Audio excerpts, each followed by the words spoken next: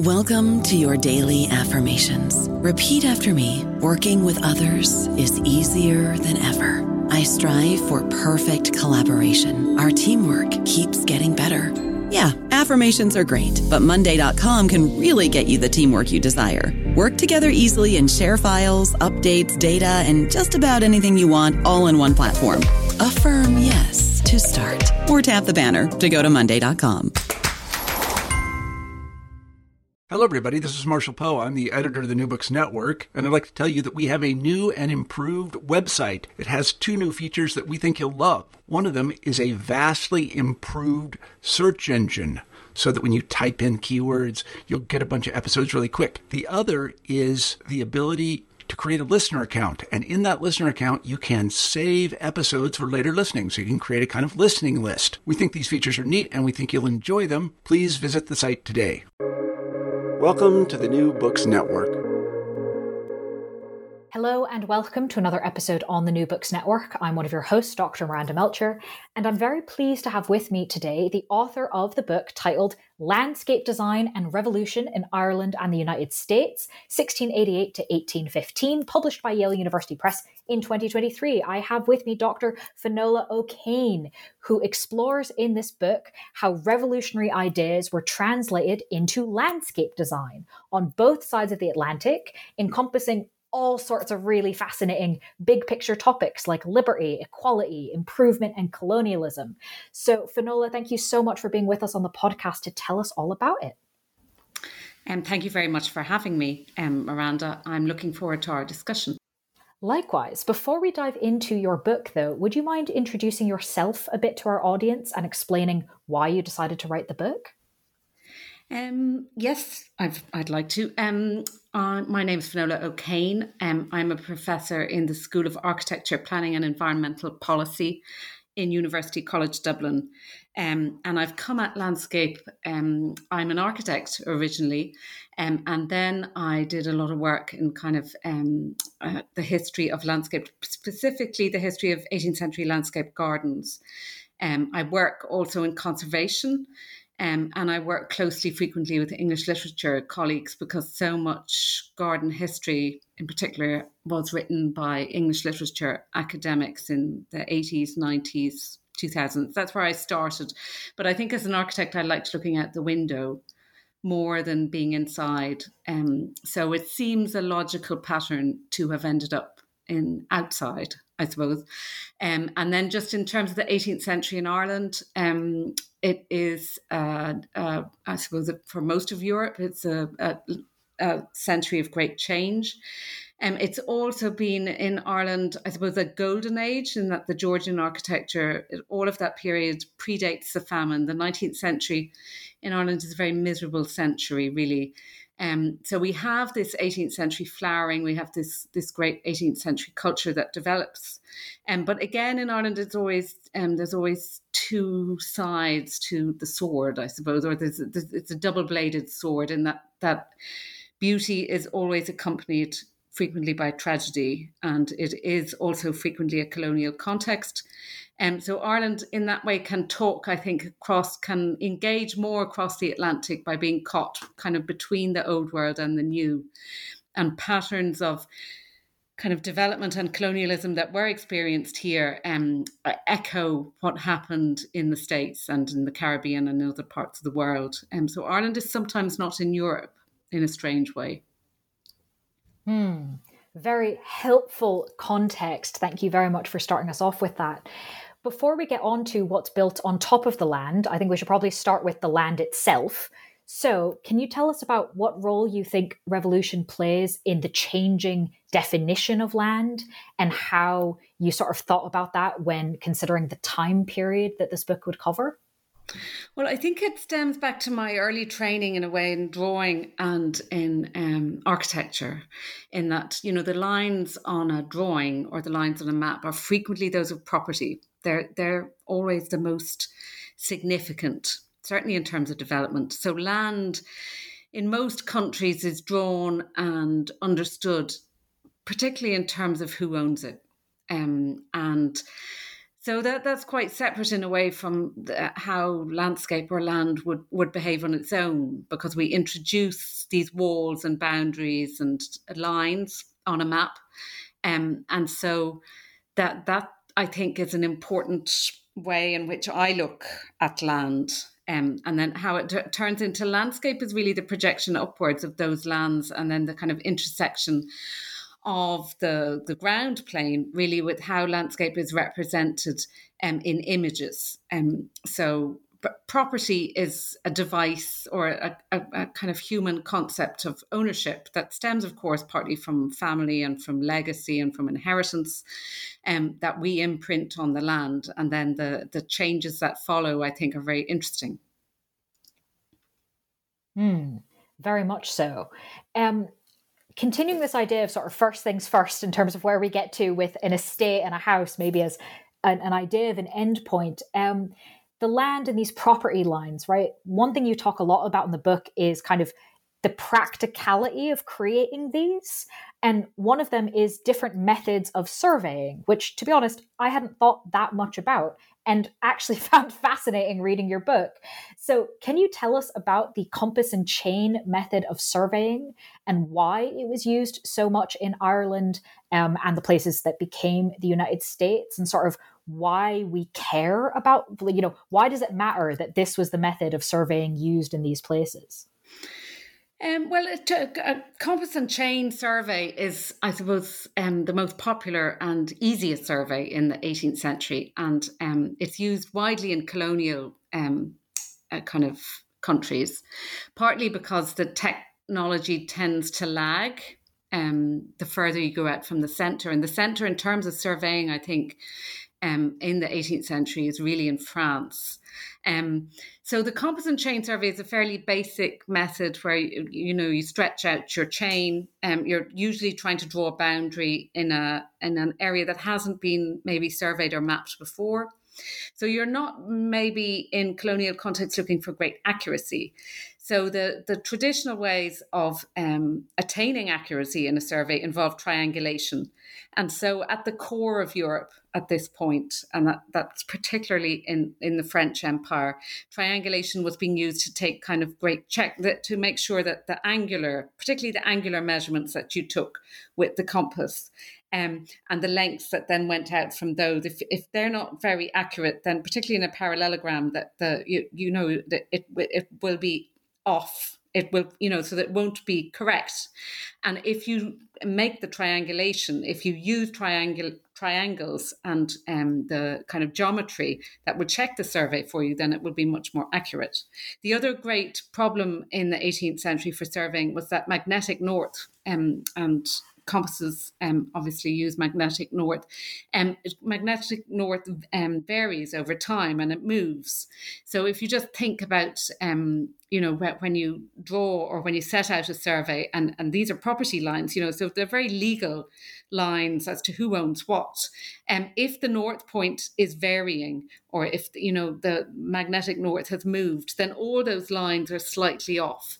And you can imagine the kind of legal minefield that creates. But again, in colonial context, like in parts of the States, parts of the Caribbean, Ireland in this kind of 17th century in particular, that you don't require great accuracy in survey methods, and that then translates so that the French Caribbean islands are surveyed really at much greater detail at a large scale earlier, and that then very much depending on the scale of drawing you want to do and the kind of scale of design you want to do, the more accurate the survey and the larger it is, that facilitates certain types of design. It facilitates larger scale designs and more axial ones, usually because you can set up the geometries more accurately.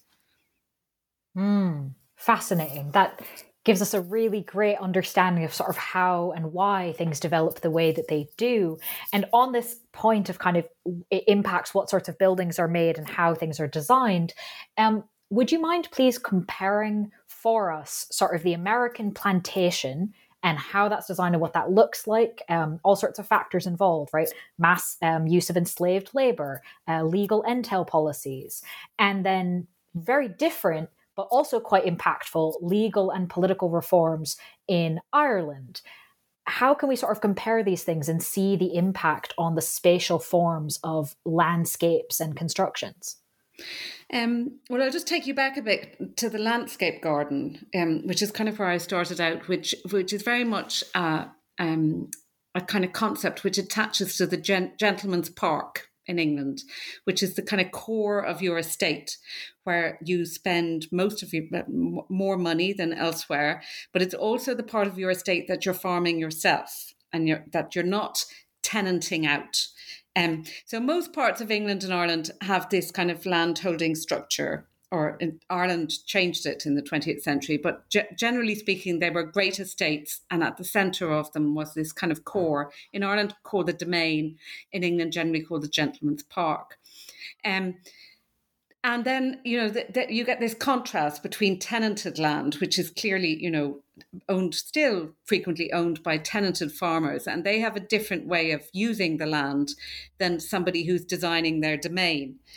So Capability Brown really took that aesthetic to its kind of full completion, where you have these wonderful boundary tree belts, and you have these curvilinear routes through a highly designed landscape that's made to look natural, but is really anything but natural. And then, so in England, I think this works very well, obviously, and there isn't too much of a contrast between being inside the gentleman's park and being outside, or between the two types of landscape. When you translate that form, and it's a very large scale form, so a domain can typically be, around 600 acres, and then the estate might be in the order of maybe 6,000 acres, depending on how significant the person is usually.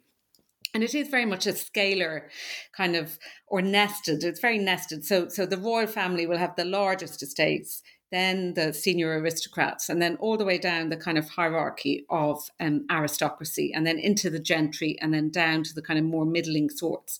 And generally in the British Isles, this hierarchy and structure is observed and is visible in the landscape, even if we've lost parts of it, like in Ireland. Now, in Ireland, that translation, when you took the gentleman's park and the surrounding estate into the Irish context, sometimes that wall, the boundary wall, the domain wall, becomes more of a shutting out of what's going on beyond the domain wall, than something which supports it in a kind of tradition of benevolence, that the aristocracy and the community are all bound together, improving everything together, and everyone is getting richer and better and happier. That's by extension. That doesn't actually work so well in Ireland, because it's frequently evident that the domain is too different from the surrounding tenanted countryside, which, as you move through the 18th century and in the 1740s, say in Ireland, you have kind of famine conditions outside the domain.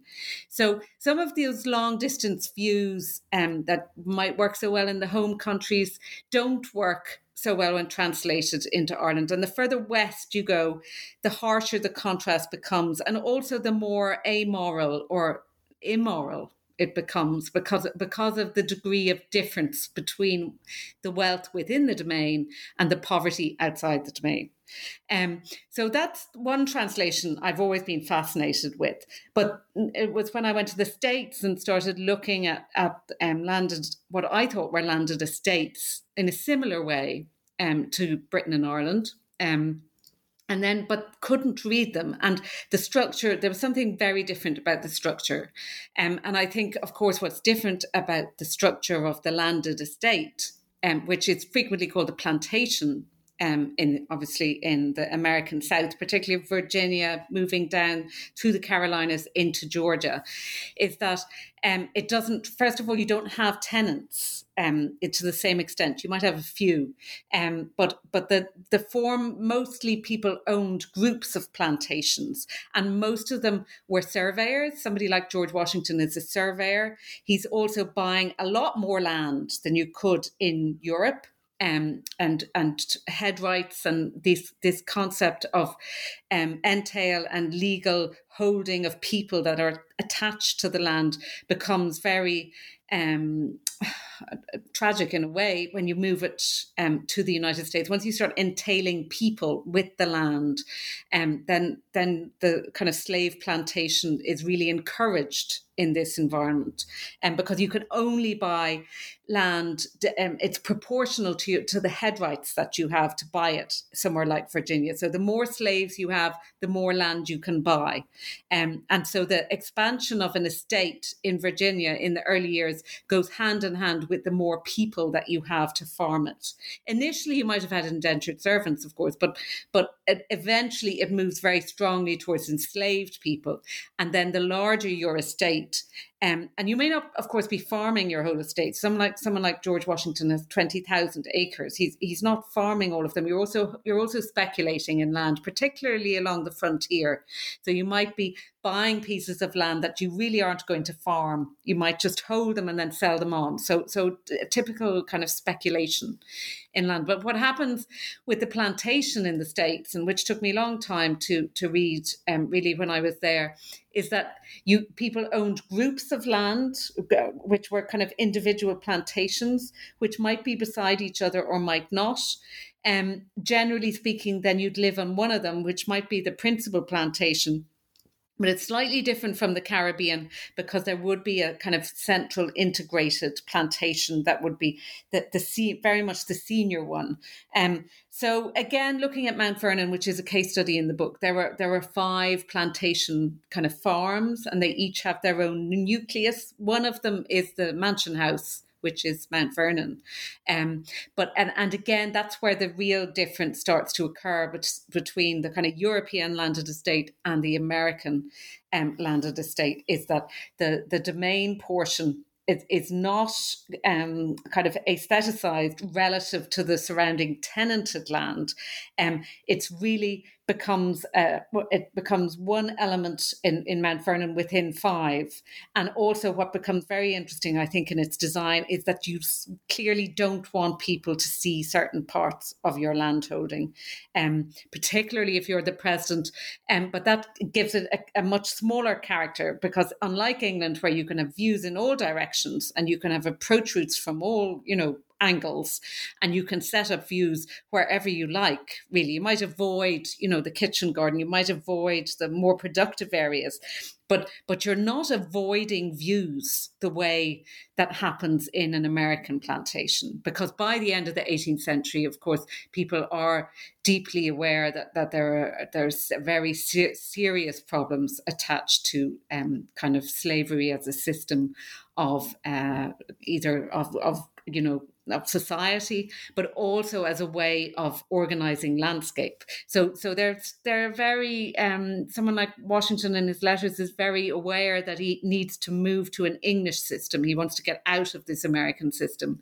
And he tries to set it up with tenants. He tries to kind of make an English estate out of it, but he can't really, because the economic basis of his wealth is so tied to the plantation economy, and to the fact that he needs 4 of those plantations to continue being tobacco plantations, because otherwise he really won't have any money.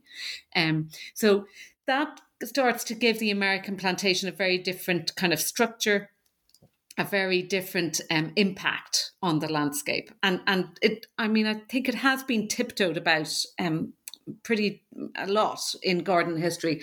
Why is the landscape garden not the same? Often in America, you say they're very small, they're very productive gardens, but at the same time, they're really trying not to look in certain directions. And I found that very fascinating, because the vision is so controlled within a landscape garden, within landscape design, where you look how you're encouraged to look towards certain compositions.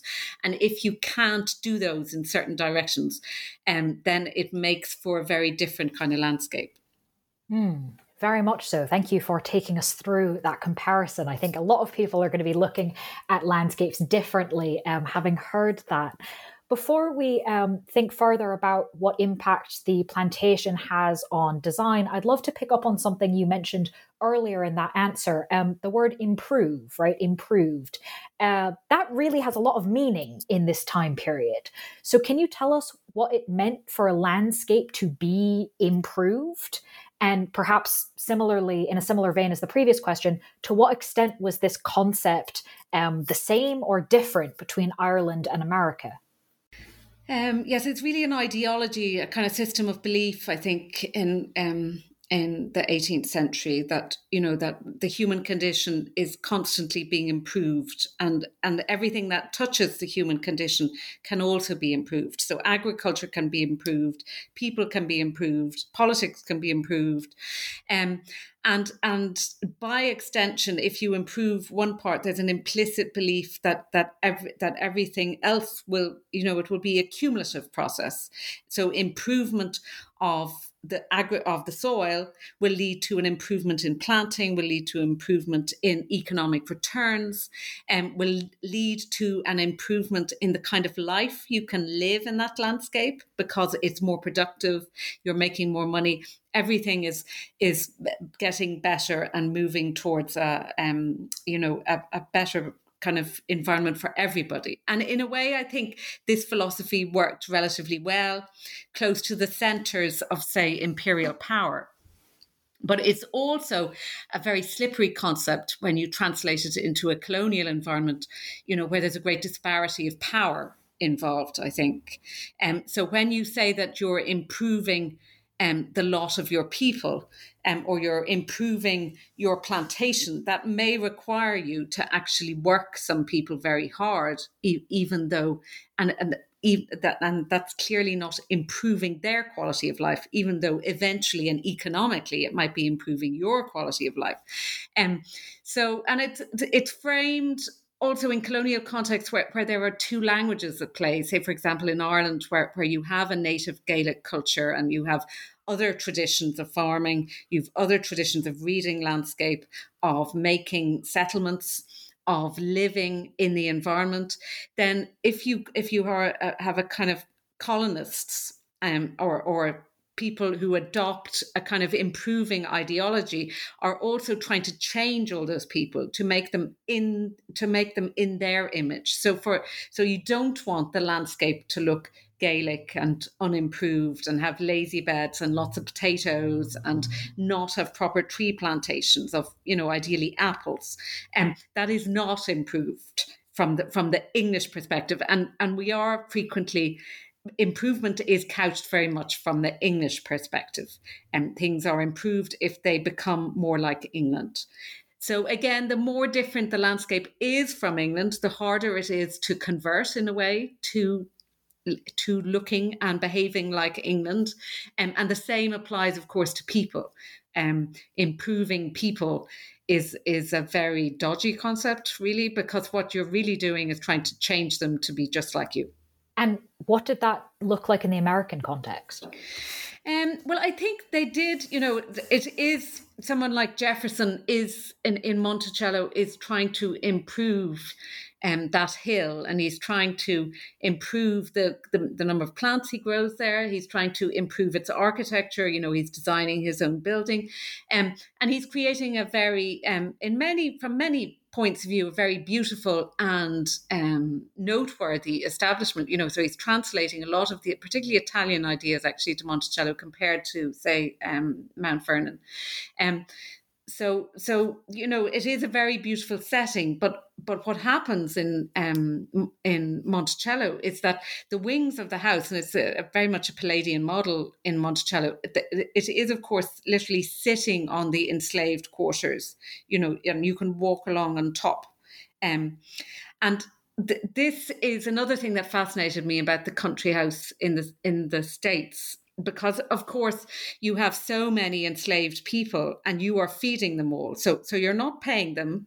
And it took me a while. These are kind of basic points, but it took me a while to realize. So, of course, you need massive kitchens because nobody can go home and do their own cooking, and nobody can, So it's not just the house servants that you have to feed, like in an English or Irish country house. You have very large groups of people that need to be fed. So the country house kind of splinters into lots of smaller buildings that are arranged in a very hierarchical way around them. You're also trying to be extremely self-sufficient because you have a lot of labor. So you have the possibility of having a forge. You can make all your own nails. You can make, so you can really become a very self-sufficient, ideal kind of community in self-sufficiency terms. But of course, that is all built on a complete and total absence of freedom for so many hundreds of people. And that is striking when you visit a plantation. I think once you figure out how it works and where people are probably going every day, and that that a large proportion of the agricultural workers, as in Britain and Ireland, are not going back to their, to the village or back to their own homes, that they're actually staying on site, and they have to be fed on site. The hospital have to be on site. They have to be medicalized on site.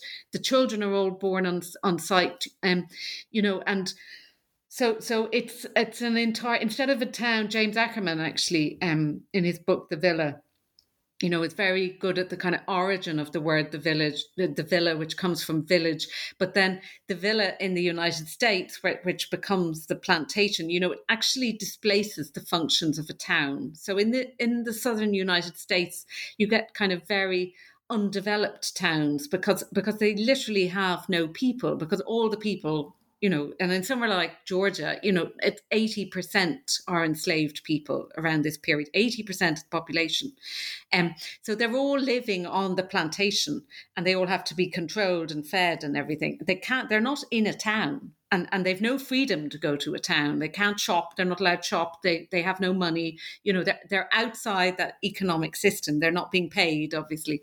So this makes for a totally kind of different structure. And that's partly what the book is about. I think it's trying to read and understand those structures in the landscape, and the knock-on effect that has on lots of other things, down to fences and boundaries and gates, and how people are, how you go in, how you go out, all these kind of elementary things which we take for granted. I don't know about you, but I'm very busy and I don't have a lot of time to cook. That's why I subscribe to Factor. Eating better is easy with Factor's delicious, ready-to-eat meals. Every fresh, never frozen meal is chef-crafted, dietitian approved, and ready to go in just 2 minutes. You'll have over 35 different options to choose from every week, including Calorie Smart, Protein Plus, and Keto. These are 2-minute meals. Factor meals are ready to eat and heat, so there's no prepping, cooking, or cleanup needed. They're flexible for your schedule. Get as much or as little as you need by choosing your meals every week. Factor is the perfect solution if you're looking for fast, premium options with no cooking required. Sign up and save. We've done the math, and this is important. Factor is less expensive than takeout, and every meal is dietitian approved to be nutritious and delicious. Head to factormeals.com/NBN50 and use code NBN50 to get 50% off. That's code NBN50 at factormeals.com/NBN50 to get 50% off. Do you mind if I ask you to tell us a bit more about that last point, about the gates and the going in and out, and the sort of entrances to estates, and how that's different between the two places because of these things about fewer towns, because the labour is enslaved?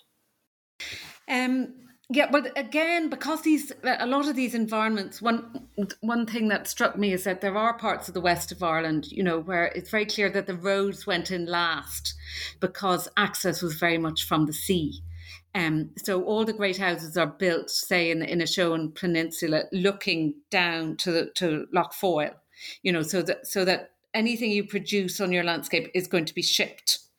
And the same happens somewhere like Virginia, or all those wonderful rivers, the James, Rappahannock, there's a whole stream of them. And all along those rivers, you have kind of upstream, all the way upstream are the plantations. And everyone is growing tobacco and then rolling it down so that it can be loaded on the riverside. And as a consequence, the roads and the other parts of kind of infrastructure that you would look to are much later to develop. And this strikes Europeans a lot when they go to the States, that they can't find things clearly. and that they're always wandering around in the woods in the dark. And I think that's unlike the British Isles at this point, where we have kind of strip maps, like Taylor and Skinner do all these little diagrams of the road diagrams, and this house is the most important house, and then this house, and then this house. And all the roads are it's very legible as you go down any kind of 18th century road. The gates and the lodges will tell you who the most important person is. Do I go in that entrance, or if I'm a servant, or if I'm poor, I probably don't go in that gate. I go round and I go in one of the side gates. And a great estate in Britain and Ireland typically would have 3 or 4 gated entrances with lodges. So that is kind of missing from the American estate, because typically the principal entrance was from the river, first of all, where you might have a quay and somewhere to load the bales of whatever you were producing. Might be tobacco, might be cotton.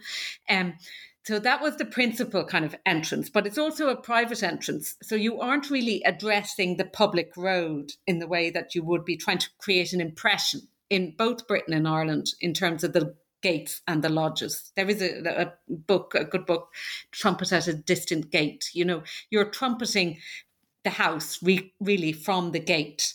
And anyone who knows their Jane Austen novels knows that the principal approach route from the main gate is the most contrived, usually the longest, by the mid-18th century, the most curvilinear. There'll be lots of clumps framing the house. You'll have lots of vistas that are very carefully positioned and designed to entertain you almost as you approach the house. But an English or Irish country house invariably has more than one entrance. And that fascinated me about the American estate, was the extent to which you were corralled into one approach. And I'm really talking about for wealthy white people. Of course, the enslaved people had lots of other ways of using the landscape, lots of their own routes, their own entrances. But so I'm talking about the European aestheticization of their way of moving through the landscape, which as a European was most familiar to me and easiest to read. But what struck me was that there was really only one way to formally enter Mount Vernon. And that it was extremely controlled. But again, that comes back to the structure of the plantation, because you can't really go through Muddy Hole Farm or, the Dogs Run Farm. You can't go through the other parts of the plantation, which is where most of the enslaved labour are living, and where there are lots and lots of tobacco fields. Tobacco is not very picturesque. It's not very elegant. It can't be accommodated really into a capability brown landscape. So if 4/5 of your plantation is tobacco, then you really can only come through the 1/5 where you can afford to grow grass and where you can do a proper tree-lined approach. So one thing that's come up quite a few times is this idea of kind of travel, right? That you're saying, well, I come from this tradition, I go here and it looks different, right? And I had to learn to read it, which, as you discuss in the book, is something that was true of a lot of European visitors to America, of this kind of, wait a second, I'm wandering around, what's happening? And so I'd love to bring that into conversation with one of the words in your title of revolution, right? You obviously traveled to different places in order to understand these different pieces. At the time, a lot of these people were traveling back and forth and thinking about these differences. How can we understand this sort of idea of comparative travel in terms of revolutionary thought? Because certainly for some of these people, it seems like it was the fact of traveling and seeing different places do different things seemed to be really important for developing revolutionary ideas. How do these things relate? Well, one of the key people in the book is Arthur Young, and he says that it's only by comparing things that we start to analyse really how we want to change them. It's very hard to, if you've nothing to kind of place something against, it's very hard to argue that it needs to be changed. So he certainly sets up comparison or comparative travel as a key way of understanding the world and also formulating ways in which to change it. And I suppose revolutionaries are trying to change the world. They want it to be different. So again, travel becomes a way of arguing for changing things. So you compare the current condition of wherever you are with somewhere that's better. or worse, depending on how you want to frame the argument, and say, this is worse than here. We need to be doing things like this because they have managed to do it that way. So a lot of revolution, and I do, revolution in this period is really an elite occupation. To have the leisure to think and to to read and to have intellectual ambitions. You have to be a member of the elite. You have to be a member of the educated. So it's also wealthy people really who are able to travel and who can compare other countries' experiences of things. So in writing the book, I tried particularly to look at Irishmen and Americans. But again, it also was very important to look at Jean-Jacques Rousseau, whose books established ways of traveling and ways of looking at the world that I think were so extraordinarily influential, particularly on the revolutionaries, because of his ambition to consider every human being as and every human experience as a separate, equally valuable kind of concept. So for then those who had travelled and had thought about what they wanted to change, coming back home, thinking about it, what would, for example, an ideal Irish revolutionary villa or estate look like? Yeah, well, I mean, all of these men, well, there's two men really in particular. One is Edward Fitzgerald, who became a United Irishman, but was also the son of the Duke of Leinster. So he very much betrayed his background in adopting the ideals, particularly of the French Revolution. But he had travelled as a British officer to Canada, had fought, in the United States during the Revolutionary period, travelled through the Caribbean, extremely well-travelled individual, came up through Spain, was familiar with Italy. So these are very well-travelled revolutionaries. And then, so when he came back to Ireland after that experience, particularly in France, so the great French tenets of liberty, equality, fraternity, he wanted a more equal landscape. He had given up his title or renounced it publicly in Paris. He was a citizen, which very much meant that he was to try and live on an equal footing with everyone else. And that becomes spatial then. You cannot live in a much, much bigger house than everyone else if you believe in liberty, equality, and fraternity in this period. So he had to move to a smaller house. He had to do all his own gardening. You also have to experience, you have to try and teach yourself, and this is Rousseauian in a way, that you need that contact with the soil itself, with the experience of work yourself. You cannot employ someone to do it for you. So he designs this or lives in this kind of Kildare lodge.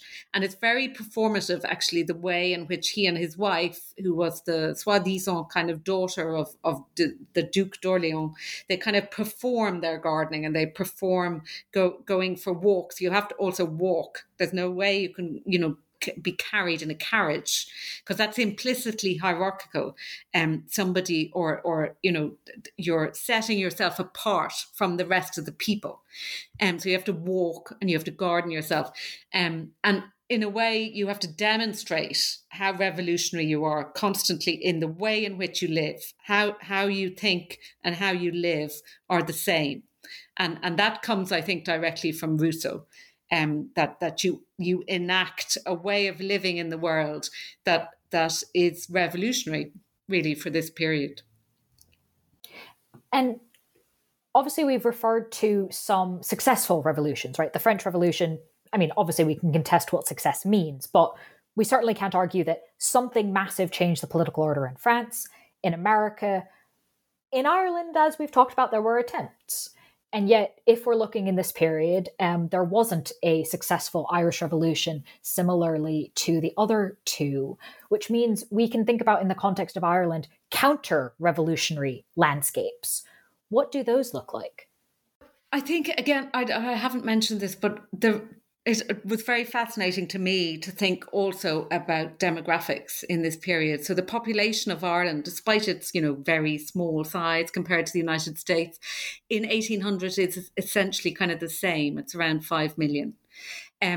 So and that kind of balance between England, Scotland, Wales, and Ireland, is not the balance that certainly the demographic balance that pertains today. It's a lot closer, and so I think it's kind of it eventually evolved by kind of 1840 to a kind of I think it's 22 million in England and around 8 in Ireland. So it's much that these are of a piece. So it's not entirely ridiculous to compare Ireland and the United States, or Ireland and France, or these kind of ambitions.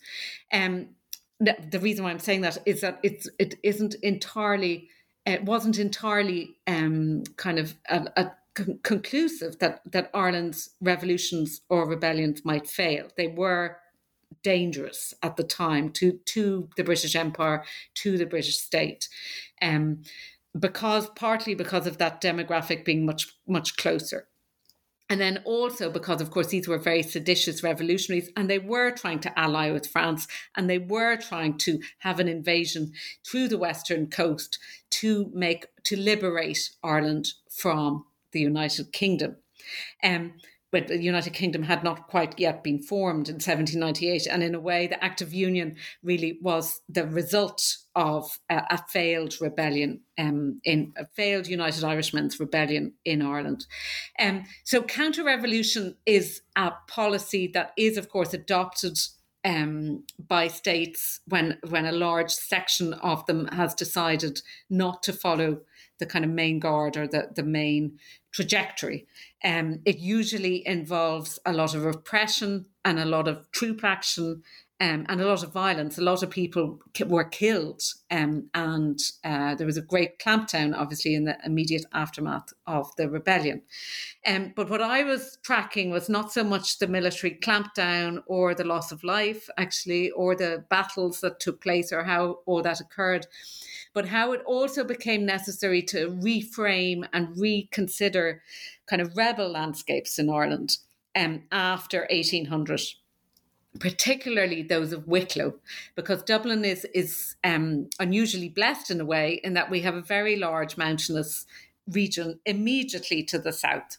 And this was, of course, used by revolutionaries because you could hide out there, you could conceal yourself from the centre of Dublin, and it was always... of course, 18th century aesthetics grew to love the mountains, grew to love freedom, grew to love the individual experiencing nature in the mountains. So that becomes very much attached or part of a kind of revolutionary ideology that you escape into the wild and that you live with nature. And this happened literally in Dublin up in Wicklow. Now, one of the first things the army does, of course, is to drive a military road through Wicklow to stop the banditti, or they sometimes use a strange Italian word of bandits, to make sure that the army can get there quickly, and that they build a whole series of barracks all the way along the military road to intervene and to tame that landscape, just as happened in the Highlands of Scotland in the early 18th century. So they're following a very standard procedure within the British Empire, which is, to build a road to get an army in is really fundamental to counter-revolution in a physical sense. But what's also interesting is the way in which images and paintings were used to to kind of reappropriate that landscape away from the rebel cause and back to a kind of tame picturesque, so that it's not a wild Irish revolutionary landscape anymore, even though that fits the kind of romantic aesthetic much better. But what the Lord Lieutenant wants to do, and particularly this exhibition that was put on in Dublin of the views of Wicklow, is to kind of reclaim those and say, yes, we can be soldiers and we can be Lord Lieutenants in these wild landscapes. And that makes them, in a way, English and British again. and it's not a rebel landscape anymore. Now, of course, that this didn't fully succeed, and people like Michael Dwyer, that fake generals, that the use of kind of fake general titles, General Holt kind of appointing his guards. There's one title for one of the paintings, one of the more seditious ones, because the artists actually, it's not clear, which side they were on, and they would paint images of, say, of a cottage, or which are not clearly imperial. They're probably actually more Irish nationalist, or more Irish, United Irishmen perspective. But they were still hung together in an exhibition, and the whole of the Two Dublin or the Ton all came and looked at these images, some of which were probably slightly seditious and some of which were not. But because the picturesque is kind of a slippery concept, and a burning cottage can be picturesque and revolutionary, and the Lord Lieutenant feasibly could be on top of a waterfall directing labourers who might then be made more picturesque.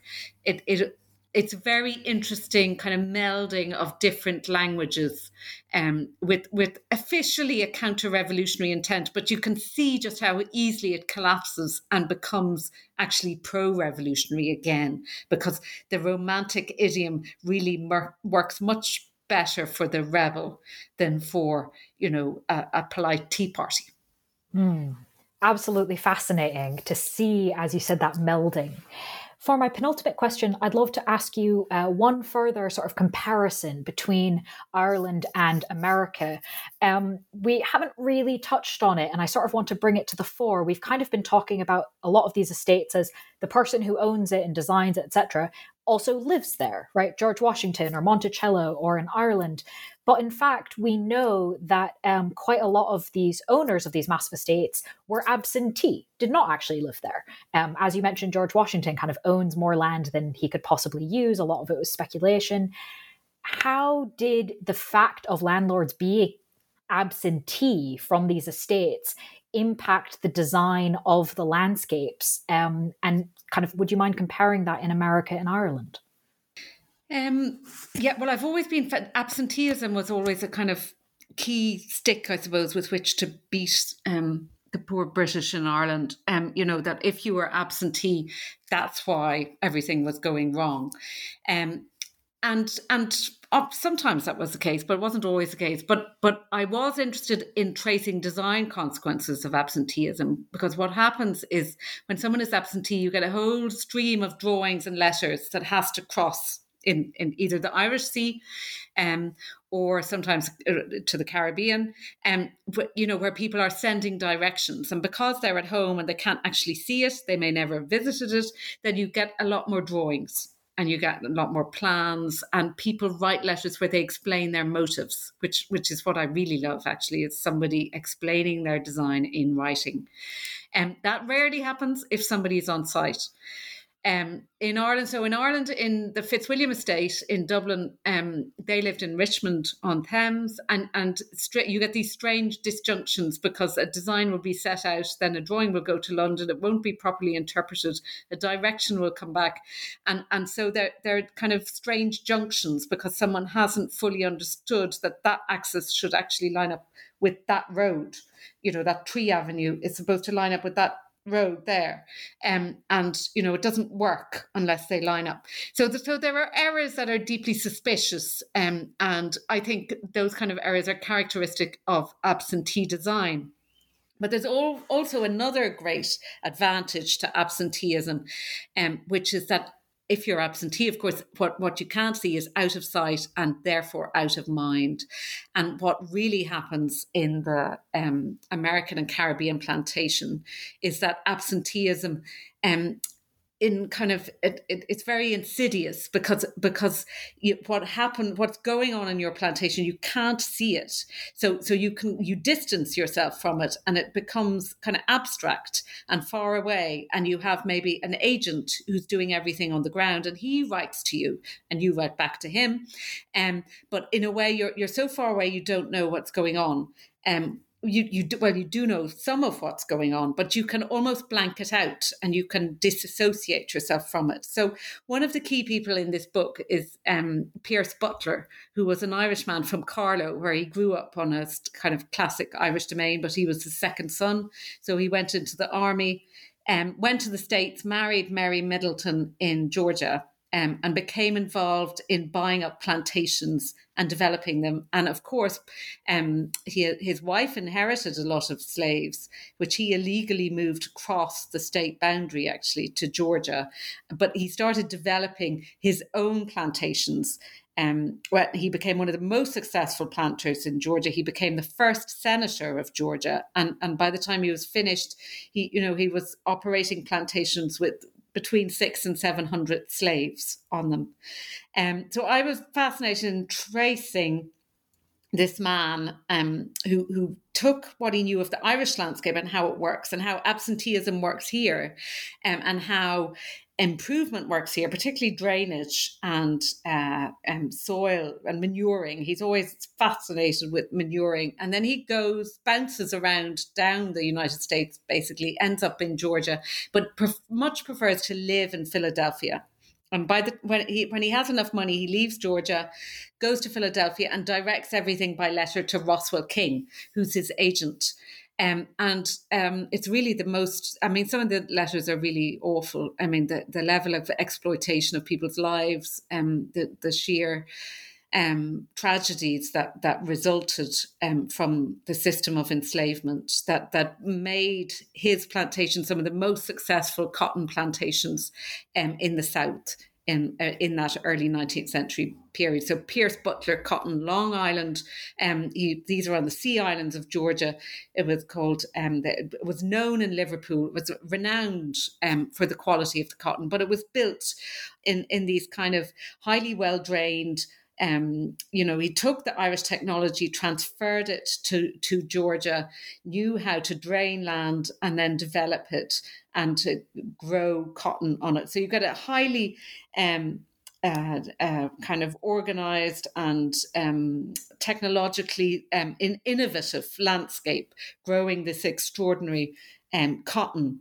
But the cost in human lives and human experiences is pretty shocking. And so I would and absenteeism essentially facilitates that, because first of all, we get the record through the letters of how people thought and how aware they actually were.